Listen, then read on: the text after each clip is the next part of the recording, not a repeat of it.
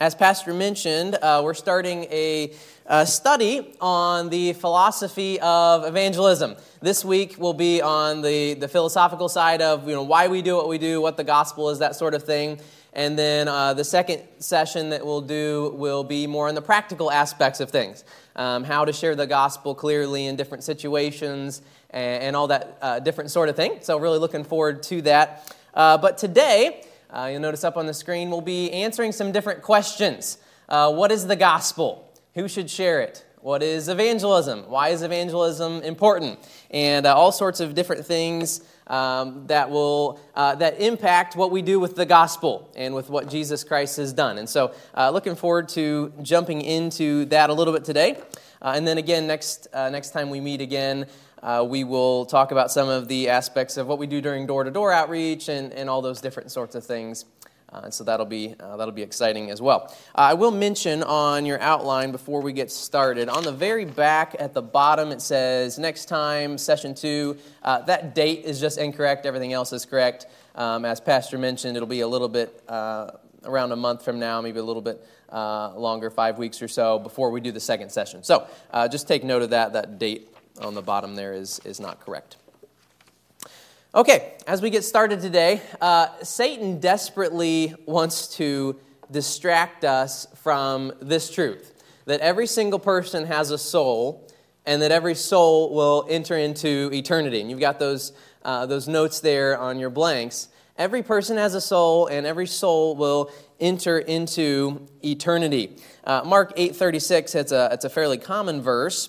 It says, "For what shall it profit a man if he shall gain the whole world and lose his own soul?" In other words, what's it going to benefit you if you get everything this world has to offer, but you lose your own soul? And that's what we see in our world today, is people who, they live only for this life. They never accept Christ as their Savior, and it's pointless. It's worthless. They gain what they think is good things in this life, riches or fame or whatever else, but one day they will face the Lord and be asked, did you trust Christ? Obviously, in that situation, they already had not trusted Christ. And so each person is going to have a day of reckoning, so to speak. What will it profit a man if he shall gain the whole world and lose his own soul? Every person will spend eternity either in heaven or in hell. It's as simple as that. That means your neighbor, your coworker, your family member, your friend, the person walking past you as you're doing yard work. The person across from the pump from you as you're pumping your gas. Every person will spend eternity in one of two places. John 3:36 says, "He that believeth on the Son hath everlasting life, and he that believeth not the Son shall not see life, but the wrath of God abideth on him." The Bible is very clear. John tells us in chapter 14, Jesus says, "I am the way, the truth, and the life, and that no man cometh unto the Father but by me." It's only by Jesus Christ that a person can have eternal life, can have forgiveness of sins. And I know I'm not telling you anything new right now. You're like, I know this already. We already know all of this from Scripture. But I'm simply reminding you of the importance of the fact that we need to be what you might call soul conscious, to recognize as we go throughout our day that each person we see will spend eternity somewhere. And the fact that we have the truth that can change them from being already condemned, as the Scripture says, to having life everlasting with Christ. And that is, of course, the gospel.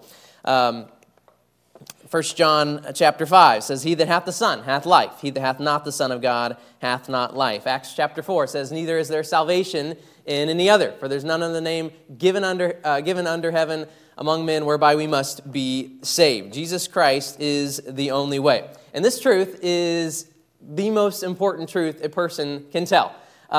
There are a lot of things that people get worked up about in life. You ever seen people worked up about this movement or this group or Save the Unicorns or, whatever it is, they're passionate about something.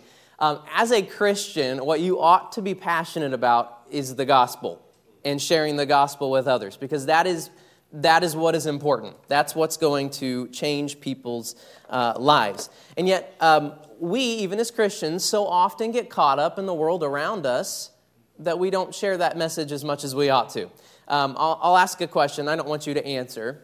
But how many times in this past year did you share with someone that they're a sinner and deserving of judgment in hell, but that God loved them so much that he sent Jesus to die for them and offer them forgiveness? How many times, how often did you share that message?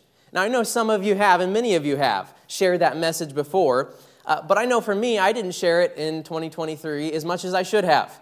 And perhaps you're sitting there and think, I didn't really share it much at all. Or maybe I did share it, but there were times I knew I should, and I didn't.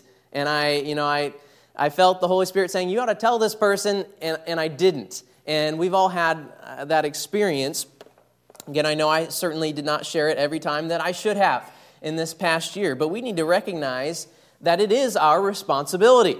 It is our responsibility to share the gospel. It is our duty. And certainly, your pastor and as an evangelist, you ought to share the gospel. But every Christian has the responsibility to share the gospel. And we'll see that here in Matthew chapter 28, a fairly familiar passage here. And we'll start reading in verse 18, Matthew 28 and verse 18. It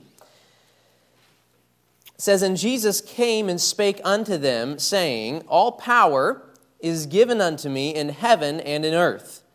Go ye therefore and teach all nations, baptizing them in the name of the Father, and of the Son, and of the Holy Ghost, teaching them to observe all things whatsoever I have commanded you. And lo, I am with you always, even unto the end of the world. Amen.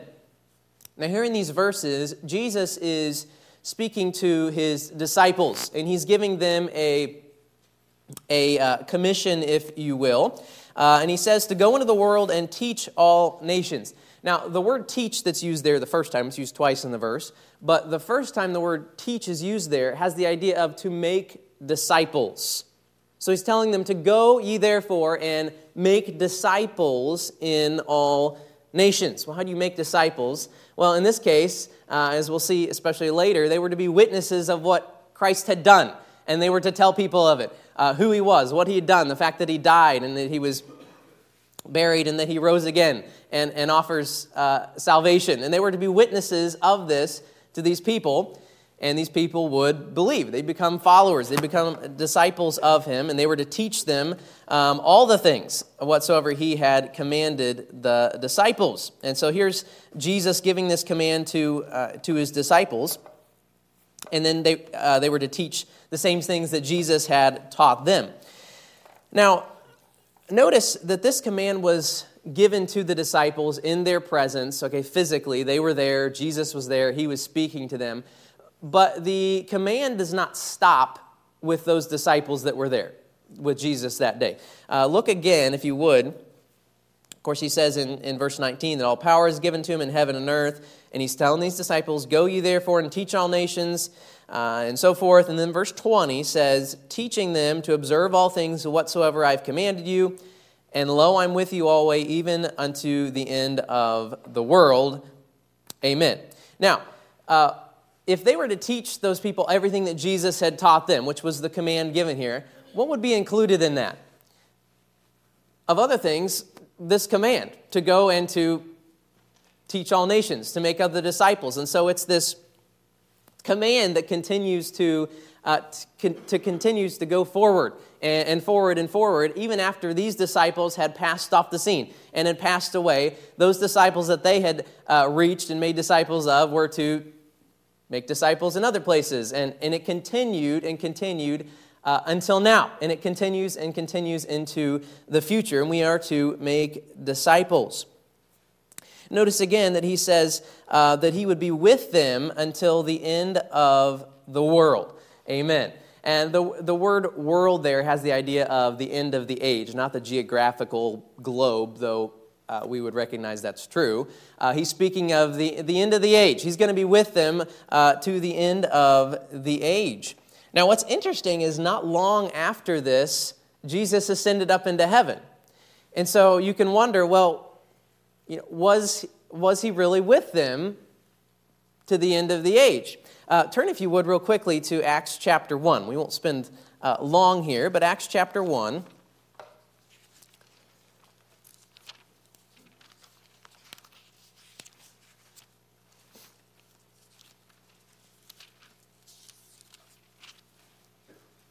The book of Acts was written by Luke and is kind of not the bookend, but it comes directly after the end of the Gospel of Luke. Luke wrote both of those, and it's kind of a continuation right after the Gospels leave off. Acts picks up.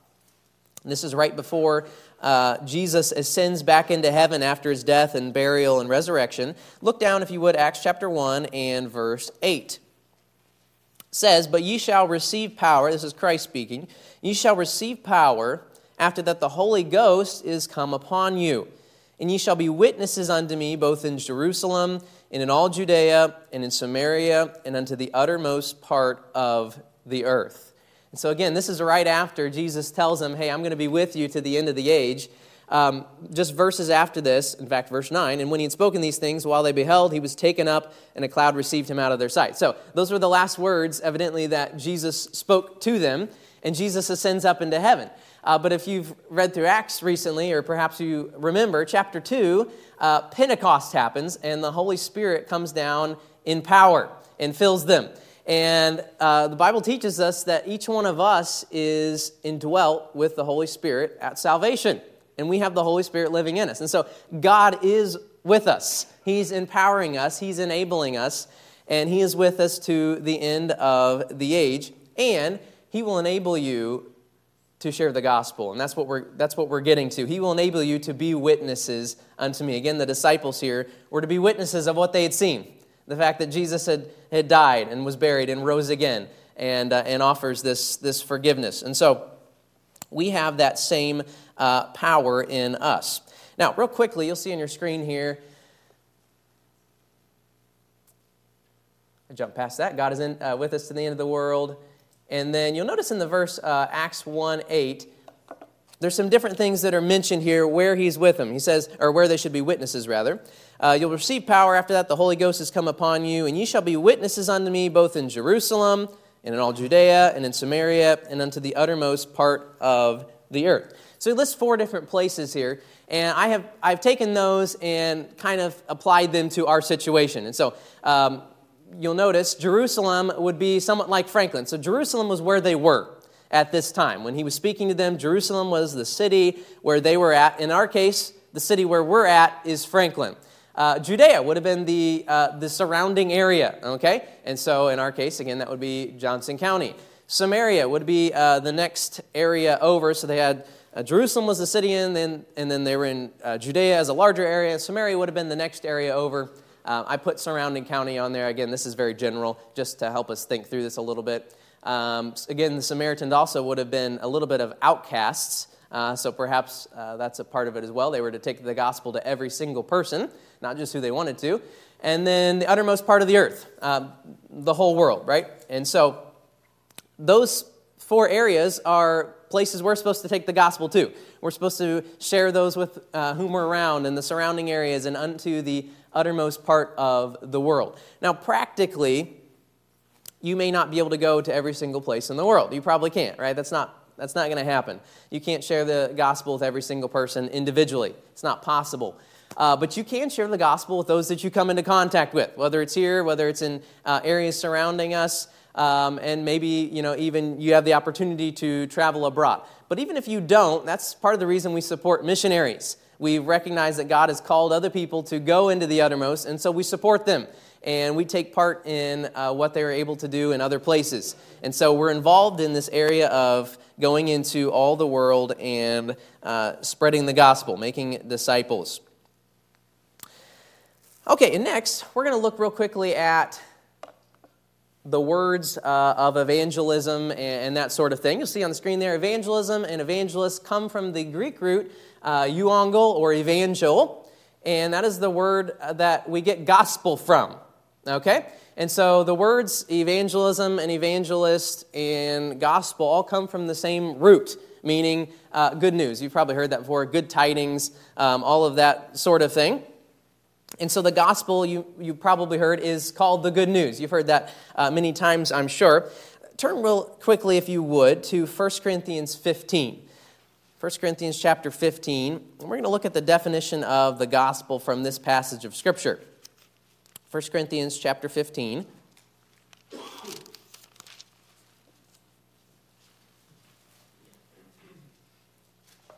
And we'll begin reading in verse 1.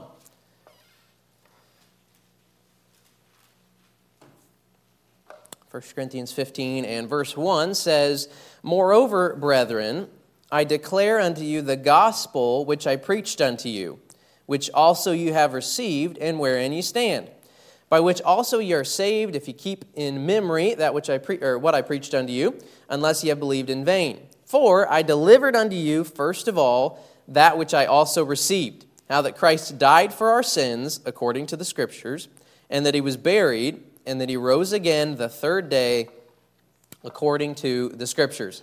So what is the good news? Okay, it's that Christ died for our sins according to the Scriptures, and that he was buried, and that he rose again. And because of that, he offers us eternal life and forgiveness of sins. And he, of course, paid for our punishment on the cross. And so what is this good news? It's the fact that Jesus died for us and offers us forgiveness. And that's something that every one of us ought to be involved in sharing. This is what in Acts chapter 1 and verse 8, they were to be witnesses of. The fact that Christ died, that he was buried, that he rose again and offers salvation. That's what the disciples were to be witnesses of. So, how can we share this message? Again, I know most of this is, you know what the gospel is. Many of you have grown up in church, some have not, but you've heard the gospel, you've accepted the gospel, you know what the gospel is. How can we be involved in sharing what Christ has done for us? And we'll end today by just going through, you can flip to the back of your page there. How to share your testimony. Your testimony is a wonderful way to share the gospel. And using the fact that you've trusted in Christ to share the gospel with someone else is a very simple and effective way to share Christ with someone. So, in just a moment, we're going to look at some things that are essentials for a good testimony, things that are not essential, and those sorts of things. But before I do so, I'm going to briefly share my testimony. And if you want to take notes, there's spots for you to take notes there. You could take notes on the things I mention or don't mention, or just in general, things that you might find helpful from it. But I'm just real quickly going to share my testimony, and it'll only be a couple minutes here. And so I'm going to do that, and I hope you'll think through as I'm speaking how you could share your testimony too. And we'll talk some more about that in just a moment. But I grew up in church. Most of you know that. I grew up actually here at New Life. And when I was 6 years old, I was in a meeting in the gym building over here, and I heard the Bible preached, and I don't remember exactly what was said, what topic exactly they were speaking on, but I know that they preached about the fact that I was a sinner. And I knew, as the man was speaking over there, that I was a sinner, and I knew that I deserved to go to hell for my sin. And the Bible taught that that was true, and I deserved judgment for my sin. And I knew that I needed Jesus, that he had died for me on the cross and paid for my sin, and I knew I needed Jesus as my Savior. So I heard this in the lesson they were teaching over there, and I didn't trust Christ right then, but I went home and I was thinking about it and feeling the conviction in my heart. I knew I was a sinner. I knew I needed Christ, and so I talked to my dad, and we talked through it some more, and he explained some more things to me. And in my bedroom that night, I asked Jesus, I said, Jesus, I know I'm a sinner. I know, I deserve to go to hell, but I'm asking you to save me. And the Bible says that whosoever shall call on the name of the Lord shall be saved. And as a 6-year-old that day, I know that God saved me because I asked him to save me, and I trusted in him, and I know that he did. Okay, and that's something that I might share with somebody as I was sharing the gospel with them, and just letting them know that this is something that's changed my life. Okay, so real quickly here, let's look at things that are not essential for a good testimony. Now, you may notice that some of the things on here I actually mentioned. Okay, but I did that on purpose, and so we'll get to that in just a moment. So, first thing that's not essential for a good testimony, the exact date. Okay, I don't have the exact date of my own testimony. It may be written down somewhere, but honestly, I'm not sure. But you don't have to know the exact date. You don't have to know the exact age that you were when you trusted Christ, or other details such as that. Those are somewhat exterior details, things that are not that important. If you remember, that's great. And if you want to share it, that's fine. But those are not essential to be able to share the fact that you trusted Christ. Number 2, exactly what was taught. Again, I mentioned it as I shared my testimony there. I don't remember what the preacher was talking about that day, other than the fact that I knew that he was preaching that I was a sinner, and I knew that Christ died for me, and I knew I needed to trust Christ. The exact story that he was using, I don't know if he was using Acts 16 with the Philippian jailer. I don't know. I don't know exactly what he was talking about, but I know that he preached the gospel, and I needed to trust Christ, and I did. Number 3, how you felt. You ever heard somebody share their testimony, and the bulk of their testimony is the emotions that they were feeling at the time?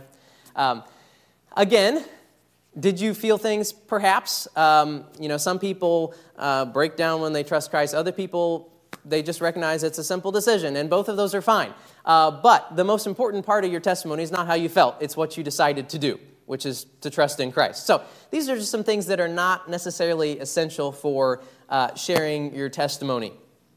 Now let's look at a few things that are the essentials of a good salvation testimony. Number 1, the gospel. And that ought to be clear. But I've heard many share their testimony and never talk about the gospel, as strange as that is. Now that doesn't mean that they didn't trust Christ, but it means that they were more focused on the details of the situation and all that stuff, and they didn't share the gospel. Now, when you're sharing your testimony with other Christians and you want to share some of those details, that can be an encouragement sometimes and neat stories. But especially if you're sharing your testimony with someone who doesn't know Christ, you need to have the gospel in your testimony. In a simple way, I did it as I was sharing it just then. What did I recognize that day? Well, I recognized that I was a sinner and deserved judgment, and the fact that Jesus died for me, and I asked Jesus to save me. Again, that is the gospel. Jesus died, he was buried, he rose again, and I needed to trust him because I deserve judgment, and Jesus offers salvation. And so, working the gospel in clearly, I'm a sinner.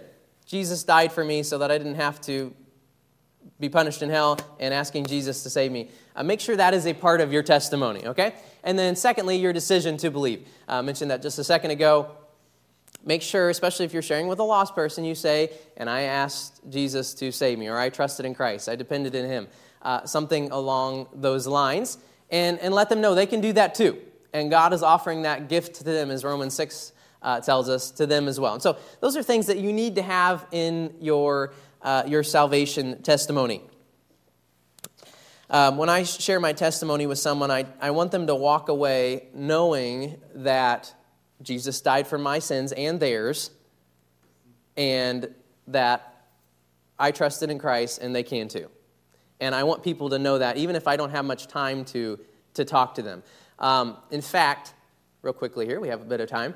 I'm going to share my testimony again, but I'm going to do it in about 30 seconds, okay? Because sometimes, again, we gave the thought earlier of, sharing the gospel with somebody across from the gas pump.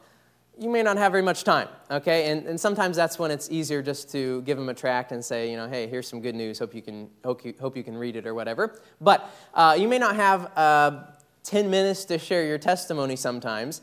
And so being able to do it in a short amount of time is really a help. And so I might come up to someone, maybe I'm at their door, out on visitation or whatever the case may be.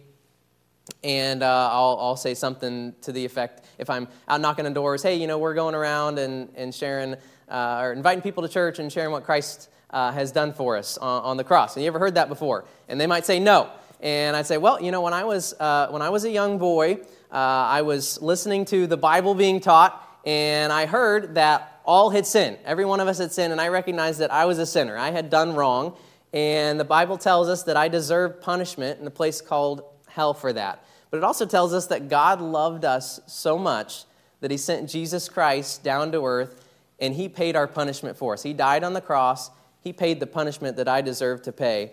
and he died for me. And the Bible says that anybody that asks Jesus to be their Savior, to save them, will be saved. And as a young boy, I did that, and Jesus saved me. Okay, and that was 30 or 40 seconds or something like that. And that's something you can share, the fact that you trusted in Christ with a lost person in a very brief amount of time.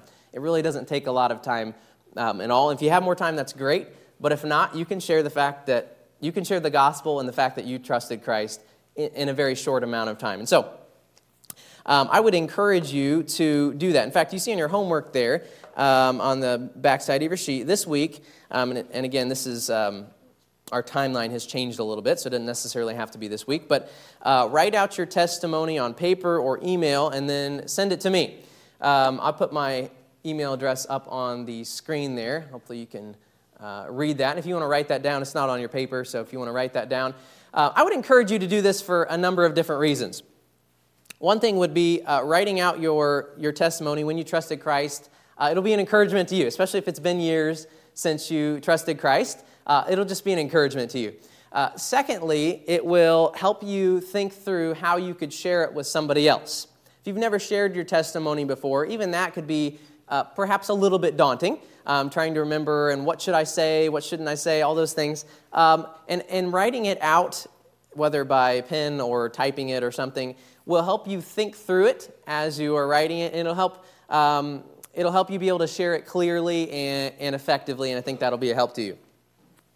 Third reason, Pastor has mentioned this a number of times, having your testimony of salvation written out somewhere is a huge encouragement if you pass away someday, and we all will, right? We're all going to at some point. And having your testimony written out saying, I trusted in Jesus Christ, is an encouragement to family and others all around you that this person trusted in Christ. Not only did they live it and they said it, but they've written it out, they've detailed, this is the gospel, this is what I trusted in, and that's an encouragement, and it really is. And so a number of different reasons I would encourage you to write out your testimony. And if you would send it to me, I would be encouraged by that too. That would be great. We may, in the next session that we'll do, I may even read a couple of those or have somebody else read them. Now, I will not do so without asking you, and if you don't want me to, that's fine. I would encourage you to go ahead and write it out either way if you don't want me to or not, and send it. That would be great. But I think that'll be an encouragement to all of us to hear of when people trusted Christ and the fact that they've trusted in Jesus as their Savior. I'm always encouraged by our Thanksgiving banquets and praise services and those sorts of things when people share when they trusted Christ. And the fact that, we all had different stories, we all had different stages of life that we were in, all those things, but it all comes back to the central thing that we trusted in Jesus Christ as our Savior. And we have that commonality, and it's a wonderful blessing. And so this is kind of, we talked a little bit about the philosophy of things. What is evangelism? We can see from the Bible it is our responsibility to share the gospel, not just pastors in a church setting, but everybody, everywhere. We're supposed to go into all the world and share the gospel, the good news. And so I'd just like to end today by encouraging you to be involved in that. And I know, especially if you've not done that much, it can be a little intimidating. It is intimidating for me, okay? It's my calling to go and to spread the gospel, I believe, from God. He's called me to be an evangelist, and it's still intimidating to me. It's still uncomfortable to do for me, especially one-on-one or even in front of people. But let me encourage you to do it. We have power from God through the Holy Spirit to enable us to do it. Okay, it's not in ourselves. It's not in our personality. It's God that enables us to share the gospel as we ought to, and to have compassion on souls as we ought to. And so let me encourage you, if that's something that you are nervous about and you're not sure about, talk to God about it. Say, God, I know that according to your word, this is my responsibility. I'm supposed to go and make disciples. So God, would you help me? Would you enable me to do this? And then look for opportunities. There's opportunities all around us. I remember not too long ago, I started counting how many times I interacted with somebody in a day, interacted with somebody that I had not met before in a day. And it was surprising, whether it's at the gas station or the store or walking down the sidewalk or wherever it may be, we come across a lot of people, maybe at the bank or wherever else. And I started thinking, well, how many times do I try to engage that person with the gospel? How many times do I even try to give them a tract? All these sorts of different things. And again, a tract is a very easy way. We have them on our tract rack in the back, on the back wall as you walk out there. Very simple way. I don't have time to talk to this person. This person's working. They don't have time to talk to me, but I can hand them this tract. And it has the gospel inside, what Jesus did for them. And so there's all sorts of different ways that we can share the gospel. And again, in the second session, we'll talk a lot more about that and how we can be involved in that. But as far as this goes, would you pray that God would give you an opportunity over these next few weeks to share your testimony with someone? And again, I think writing it out would be a help to you. But would you ask God, would you give me an opportunity to share when I trusted Christ with someone else, with a lost person? And I'm confident that He will give you that opportunity. Let's pray, and I'll even ask that for you all now and myself as well, and then you'll be dismissed. Father, I do ask that you'd be with each one here today, and myself as well, and God, that you give us opportunities to share the gospel, that you give us opportunities to share our testimony of when we trusted in Christ. And Lord, I ask also that you would give us the boldness to then share it. Lord, many times I have backed down, Lord, out of fear or pride or something else, Lord, and not shared the gospel when I should have. And so, Lord, I ask that you'd help each one here today, and as the weeks go on, Lord, that you give opportunities and also boldness to share the most important message with the lost and condemned world around us. And Lord, we thank you that the gospel is the power of God unto salvation to everyone that believeth. God, I ask that you'd help us the rest of this day, and we'll thank you in Jesus' name. Amen.